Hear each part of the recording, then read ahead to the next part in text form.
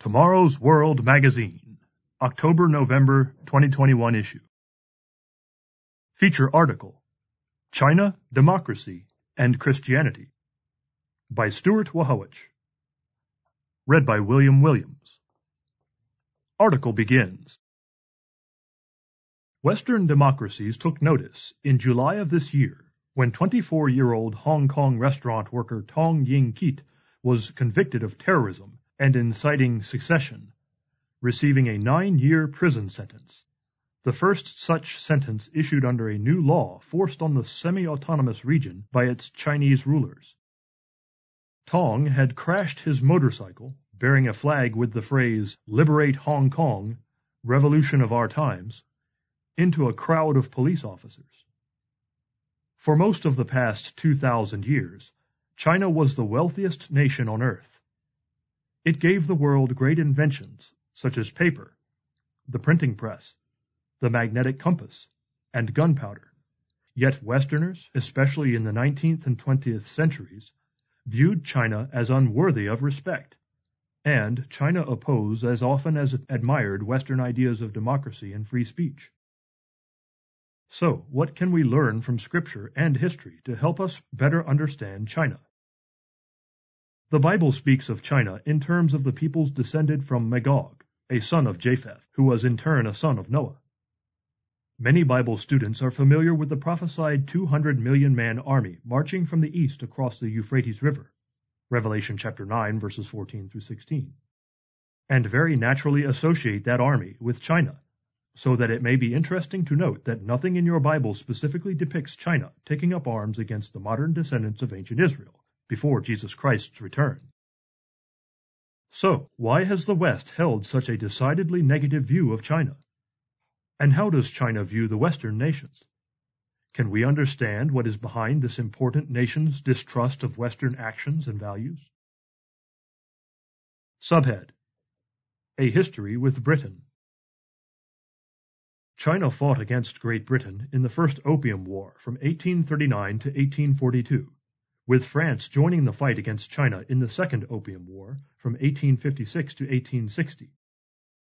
These wars led to a defeated China ceding the territory of Hong Kong to Britain and opening formerly closed Chinese ports to Western traffic.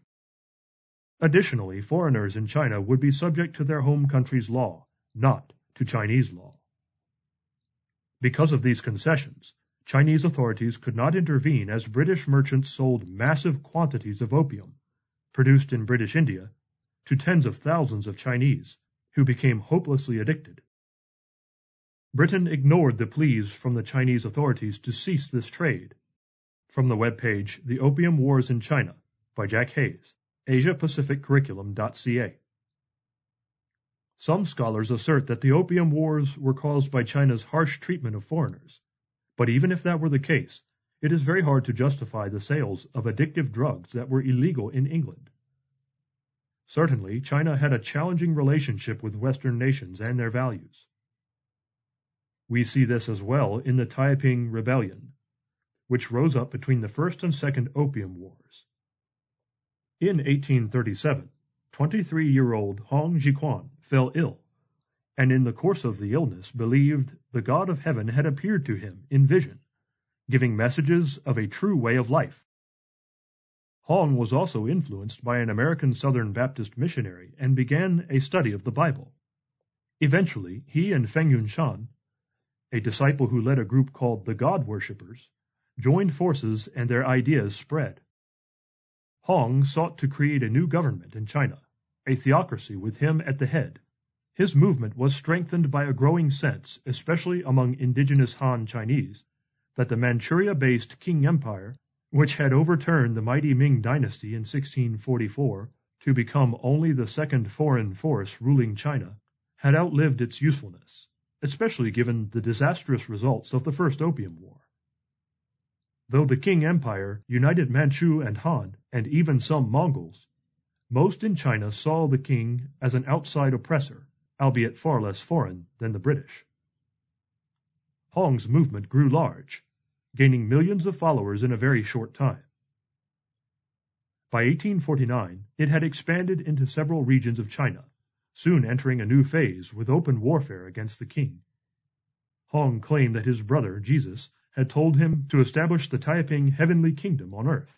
Quote, in 1850, alleging that Jesus had urged Hong to fight for heaven, Hong began to arm his followers. Soon the god worshippers were buying gunpowder in bulk and becoming organized by military rankings. End quote. From the webpage Taiping Rebellion, History.com, August 21, 2018. Hong's followers formed remarkably well-disciplined units of soldiers, both men's and women's divisions, and by 1852 had seized the southern Qing capital of Nanjing. The Qing were clearly in trouble. Western countries were seemingly watching the result and at times supporting both sides, hoping to be able to grab complete control of the country themselves.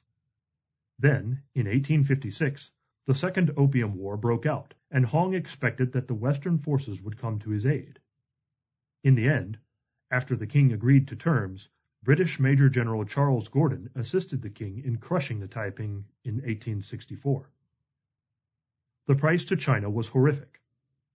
Estimates vary, but the Taiping Rebellion is believed to have claimed between 20 million and 70 million lives, making it one of the deadliest conflicts in human history. Also from History.com. China was devastated, the Qing Empire in tatters, with a ruined economy beset by poverty and famine as a result of war, and the land under the control of local warlords. Is it any wonder that so many in China today fear uncontrolled Western influence? And for those who might be tempted toward sympathy for Hong and his professed love for the Bible and God's law, including the seventh-day Sabbath, let us not forget that the very premise behind his rebellion showed his deep ignorance of the attitude Scripture tells Christians to have regarding their nation's politics. Let every soul be subject to the governing authorities, for there is no authority except from God, and the authorities that exist are appointed by God. Therefore, whoever resists the authority resists the ordinance of God, and those who resist will bring judgment on themselves. Therefore you must be subject, not only because of wrath, but also for conscience' sake. Romans chapter 13, verses 1 and 2 and 5. Subhead: Once a Mighty Empire. When speaking of the last 200 years of Chinese history, few in the West bother to consider China's thousands of years of civilization before they presume to make judgments or set policies regarding the ancient nation. When Portuguese explorer Fernão Pérez de Andrade in 1517 entered the southern Chinese port of Hangzhou, he could see that his 8 weather-worn ships were tiny compared to the grand vessels of the Ming fleet. One observer recorded his impressions. Quote, the ramparts were covered in silken banners, while on the towers reared flagstaffs from which also hung silken flags, so huge that they could be used as sails. Such is the wealth of that country, such is its vast supply of silk, that they squander gold leaf and silk on these flags, where we use cheap colors and coarse linen cloth. From the article China Has Dominated the West Before, The Atlantic, June 6, 2020. What Andrade and his crews did not know is that for most of the time between the unification of China, under Emperor Qin, 250 BC thereabouts, and their visit to Hangzhou, China had the world's biggest gross domestic product and was the wealthiest, most organized, and most advanced society on the planet. Dynasties such as the Han, 206 BC to 220 AD, Tang, 618 to 907 AD, Song, 960 to 1279 AD, and Ming, 1368 to 1644 AD, ruled a vast empire often encompassing more territory than present-day China. The limited interaction between Europe and China from the days of Rome had not been first-hand, but largely a matter of trade carried out indirectly through middlemen from Central Asia and the Arabic world. Marco Polo visited China between 1271 and 1295 AD, becoming a close associate of the ruling classes at the time.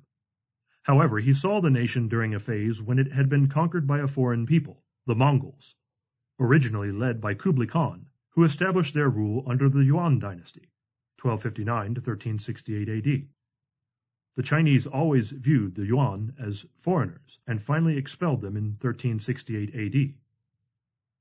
The wealthy and powerful Ming period followed, but most of that wealth remained in the region as China largely turned inward during the years when the British Empire was expanding across the globe. Subhead: China's troubled turn westward. A century ago, China played a small but significant role aiding the Allied powers during World War I, but those efforts were largely ignored afterward. Nevertheless, having engaged with the West, it is no surprise that a range of Western ideas took root in China, including the communist ideology developed a century earlier by German philosopher Karl Marx. Following the horrific Japanese attack on Manchuria in 1931, much of China's population rallied around Mao Zedong, leader of the Communist Party of China, whom they saw as the leader in the fight against Japan. Eventually, nationalist Chinese forces retreated to the island of Taiwan, and Mao took the reins of power, ruling with a Western ideology that during the Cultural Revolution of the 1960s went so far as to forbid the study of ancient Chinese philosophers like Confucius. Some may find it ironic that a nation so distrustful of foreign influences took so readily to the European idea of Marxism. It is significant that shortly after the death of Mao Zedong, the Communist Party of China adopted a framework it called, quote, socialism with Chinese characteristics, end quote. After Mao's death in 1976, Deng Xiaoping took the helm of China. He had the task of taking a country that had endured a century and a half of strife, war, famine, and questionable leadership, with a broken economy, a ruined education system, and a nearly destitute population, and bringing it into the modern world. Despite the opinions one may have of China today, the change has been faster and greater in magnitude than any other nation in recorded history has ever achieved.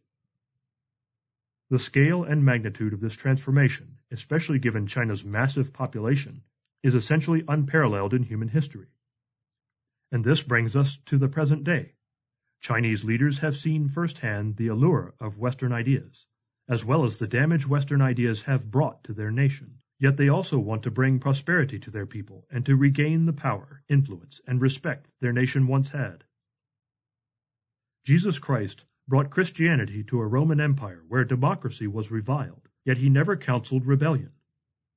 He knew that no government other than the kingdom of God would suffice for our troubled world, and that only he, as its king, could bring to our world the peace and prosperity it so desperately needs.